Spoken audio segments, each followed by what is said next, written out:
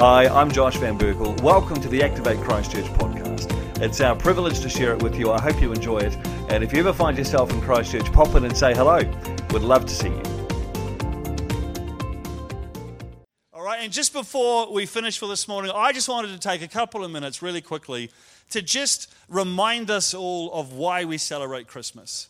I think most of us have a handle on what we're celebrating when we celebrate Christmas. Right, whether you come to church every Sunday or whether you pop your head in and out a couple of times a year or whether this is the first time you've been in church in a long time, I think most of us understand what we're celebrating at Christmas time. Most of us would go, yeah, I know that Christmas is a time where Christians celebrate the birth of Jesus. Most of us probably have a handle on the fact that Jesus was born in a manger. If you lived in the Western world at all, and you've seen Christmas movies and, nativity scenes and things like that, you can't see a picture of baby Jesus in a bassinet without there being straw everywhere and some cow's face in the picture. So most of us probably knew that. And most of us probably know that Jesus was born to a girl called Mary. Right? The Bible says that Mary was obviously old enough to have a baby. And the Bible says she wasn't married, but she was engaged. And then the Bible makes a very big point about clarifying for us that even though she was engaged, she had not yet done some of the things that married couples like to do for fun, like skiing or other things like that. Right? That's a very important part of the story. And so an angel turns up to Mary and he says, "Yo, you're going to have a baby." And Mary says what I think any of us would have said with our own intimate personal knowledge of our history. She would have said, "I don't think so, Tim." She said, "Unless I have manifestly misunderstood the baby-making process, I don't think I am." And the angel said, "No, you are. Don't worry about how it's going to work. God will take care of that, but you are going to have a baby." And a few months go by, and then it becomes obvious to everybody around Mary that Mary has a baby inside of her tummy. And her fiancé hears about it, and he has a similar thought process. Unless I have manifestly misunderstood the baby-making process, I feel like I should have been there for part of it. And so he makes up his mind to say goodbye to Mary, just on the down low, just quietly, not to make a scene, but just to say, I don't think so, Mary, because he was under the opinion that Mary had been busy. And so the angel comes to Joseph, her fiancé, in a dream, and he says, "Don't say goodbye to Mary. Mary hasn't been busy. God's been busy." And she has a baby inside of her tummy that is no ordinary baby. That baby is going to save the world. And so I think that most of us, we know that story. Most of us, in some way, we might not know it in all the details, but we are aware of it. Most of us understand what we're celebrating when we celebrate Christmas. But a far more interesting question to ask, a far more interesting question with interesting answers is not what do we celebrate when we celebrate Christmas, but why do we celebrate it? Because let's be honest, since Jesus was born a couple of thousand years ago, there have been billions of babies born, and we don't get all excited about those. I mean, my wife and I have had 3 of them. Well, my wife has. I watched and played video games on my iPad. But my point is that you guys don't get all excited about my kids' birthdays. Your bosses don't give you the day off on my kids' birthdays. Shops don't do 50% sales the day after my kids' birthdays. Movie companies don't try and time their movie releases around my kids' birthdays. The world doesn't grind to a halt on my kids' birthdays as much as you wish it would. Why do we care so much about a birthday from 2,000 years ago? It's because of what we know Jesus grew up to do for us. The Bible says that Jesus grew up and he died on a cross for us. The whole reason that Jesus came was to live so that he could die for us. I'll tell you something that you might not know. I'm not perfect. I'll just let the shock settle. All the guests are like, "Really?" And all the people that go here are like, "Yeah, he's right." Now, what? I'm not perfect. Just tell my daughter, I'm not perfect. Did you know that? Yeah, good answer.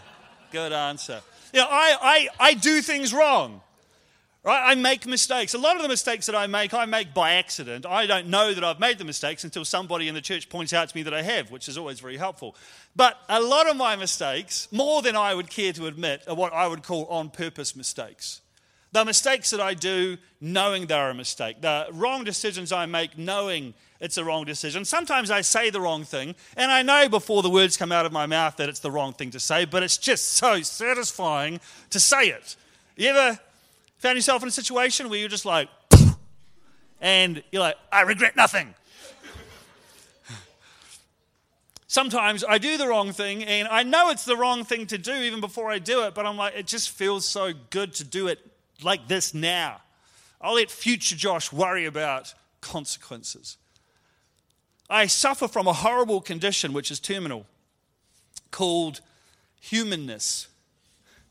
I think you might have heard of it. You might even suffer from it yourself. It's this inability to live our life without making mistakes. It's just part of who we are. And one of the problems that come with being human is that we make mistakes. And one of the problems that come with making mistakes is that we have to take on board the consequences for our mistakes. And so over our lifetime, we pick up all sorts of horrible stuff like, anxiety and stress and fear. And we pick up selfishness and we pick up bitterness and unforgiveness and greed and lust and all these horrible things that combine to make our life much harder than it needs to be. Now, I'll tell you something, and this might be difficult to accept. This might be something you don't like. This might even be something that you go, that offends me. But one of the things I've learned in my life is that, unfortunately, the truth is not relative to how I feel about it. As much as I would love to be able to say, I don't like that, therefore it's not true, it doesn't work like that, does it? I mean, something's true or it's not true. How I feel about it doesn't really matter. So just because I don't like something doesn't mean it's not true. Just because something offends me doesn't mean it's not true. Just because I struggle to accept something doesn't mean it's not true. Case in point, a couple of weeks ago, I shaved off my beard. I used to have a beard. And the reason I had a beard is because I am very much of the opinion that I look better with a beard than without a beard. Something about my face just looks better covered up, I think. And so I've had a beard for a long time, and then the other day my wife asked me I should ask me to shave my beard, but she did it in a way that wives do it, which was not negotiable. And I pushed back a little bit because I said, I'm concerned, honey, that I won't look as good without the beard because I feel like my beard's hiding a lot of my overweight issues. And if I shave it off, everyone will see. And she said, no, you'll be fine. And then I came to church and I got a lot of feedback from different people, and it's fair to say I was vindicated. Just a word of advice. It's very hard to say to someone, you looked better before, without sounding like you're saying, you look worse now. And none of you managed to pull it off. Some of you need to work on your feedback styles. Jacob didn't say anything, just burst out laughing and walked off. I would have gone after him, but he walked into the men's toilets, and I was like, I'm not going and following a guy in there. So I shaved it off. And I'm not even joking, 2 days ago, I shaved it again. Because I'm like, well, that's what I do now. And I came out and my wife said, you shaved? And I said, yeah, because it grows back. That's how it works. And she said, maybe you should let it grow out a little bit. I was like, what? What? I said, I told you that. Are you saying? She said, I'm not saying you look better. I'm like, yes, you are. That's what you're saying. You're trying not to say it because you know that makes me right and you wrong. But it's what you're saying. And I came out, I said this to the guys last Sunday. I came out and I said to Jess, who's 9, hey, what do you think? And she goes, makes your nose look bigger. That offended me. But how many people know it didn't make it not true? The truth is, you put a photo up on the screen of me next to a photo of Tally from Sesame Street, you can't tell us apart. Just because it offended me doesn't mean it wasn't true. I was hanging out with Harrison the other day, my son, and we were having a yarn. Just out of the blue, he says, hey, Dad, Who do you think is going to die first, you or Mum? I said, I don't know. He looks at me and goes, I think it'll be you. What? Why? I found that difficult to accept. I didn't like that. When I asked him to explain it a bit more, what the heck, man? He said, well, because you're older. And, the truth is, statistically, men don't live as long as women. Statistically.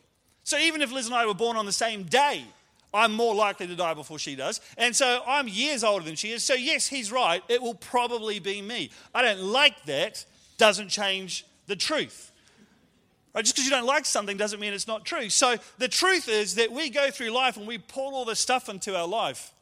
We pull in all this junk, all this gunk, all this bad stuff because we're humans. And here's the part that might be hard to accept, but that doesn't mean it's not true. All this stuff that we bring into our life separates us from God. You might not like it. You might struggle to accept it. You might even say, that offends me. Doesn't mean it's not true. I think it's true. And I think if you lay down all of your objections and just felt with your heart, you'd feel in here that actually I think Josh is right. All that stuff separates us from God. But here's the good news, and I'll finish with this. I'll get the band to jump back up. The good news is that God loved us so much that he was not prepared to let that slide. He was not prepared to say, you know what, I've got all these people that are separated from me. He said, I'm not having it. And so God came up with a plan, and I didn't have time to go into all the details of how it worked and, all this sort of substantiation, all this stuff that you can talk to me about. If you want to talk to me about it, come and see me afterwards and say, hey, help me understand that a bit more. But the short end of the stick is that God sent his son Jesus. Jesus was born on what we celebrate as Christmas Day. He grew up and he died on a cross for our sins. And so all of that junk, all of the gunk, all of the rubbish that we collect over our life that separates us from God, Jesus said, I'll take all of it. And when I die, it dies with me. And so now, there is nothing that can separate us from God's love. I don't care what you did yesterday. I don't care what you're doing today. I don't care what you will do tomorrow or the next day. Nothing can ever separate you from God's love ever again. Jesus gave his life for us, and that life started on Christmas morning. That is why we celebrate Christmas, because Jesus was not just another baby born. He was the Savior of the world. I want you to know this as we head out this morning and bounce on the castle. And I'm going to bounce on the castle. Don't know what the weight limit is, but best not to ask and then just plead ignorance. Bounce on the castle, eat some sausages, do some snow cones. I want you to go home and I want you to celebrate Christmas with your family, and I want you to remember that this is all because Jesus came into our world so that he could die for us, so that we never, ever, ever have to worry about being separated from his love ever again.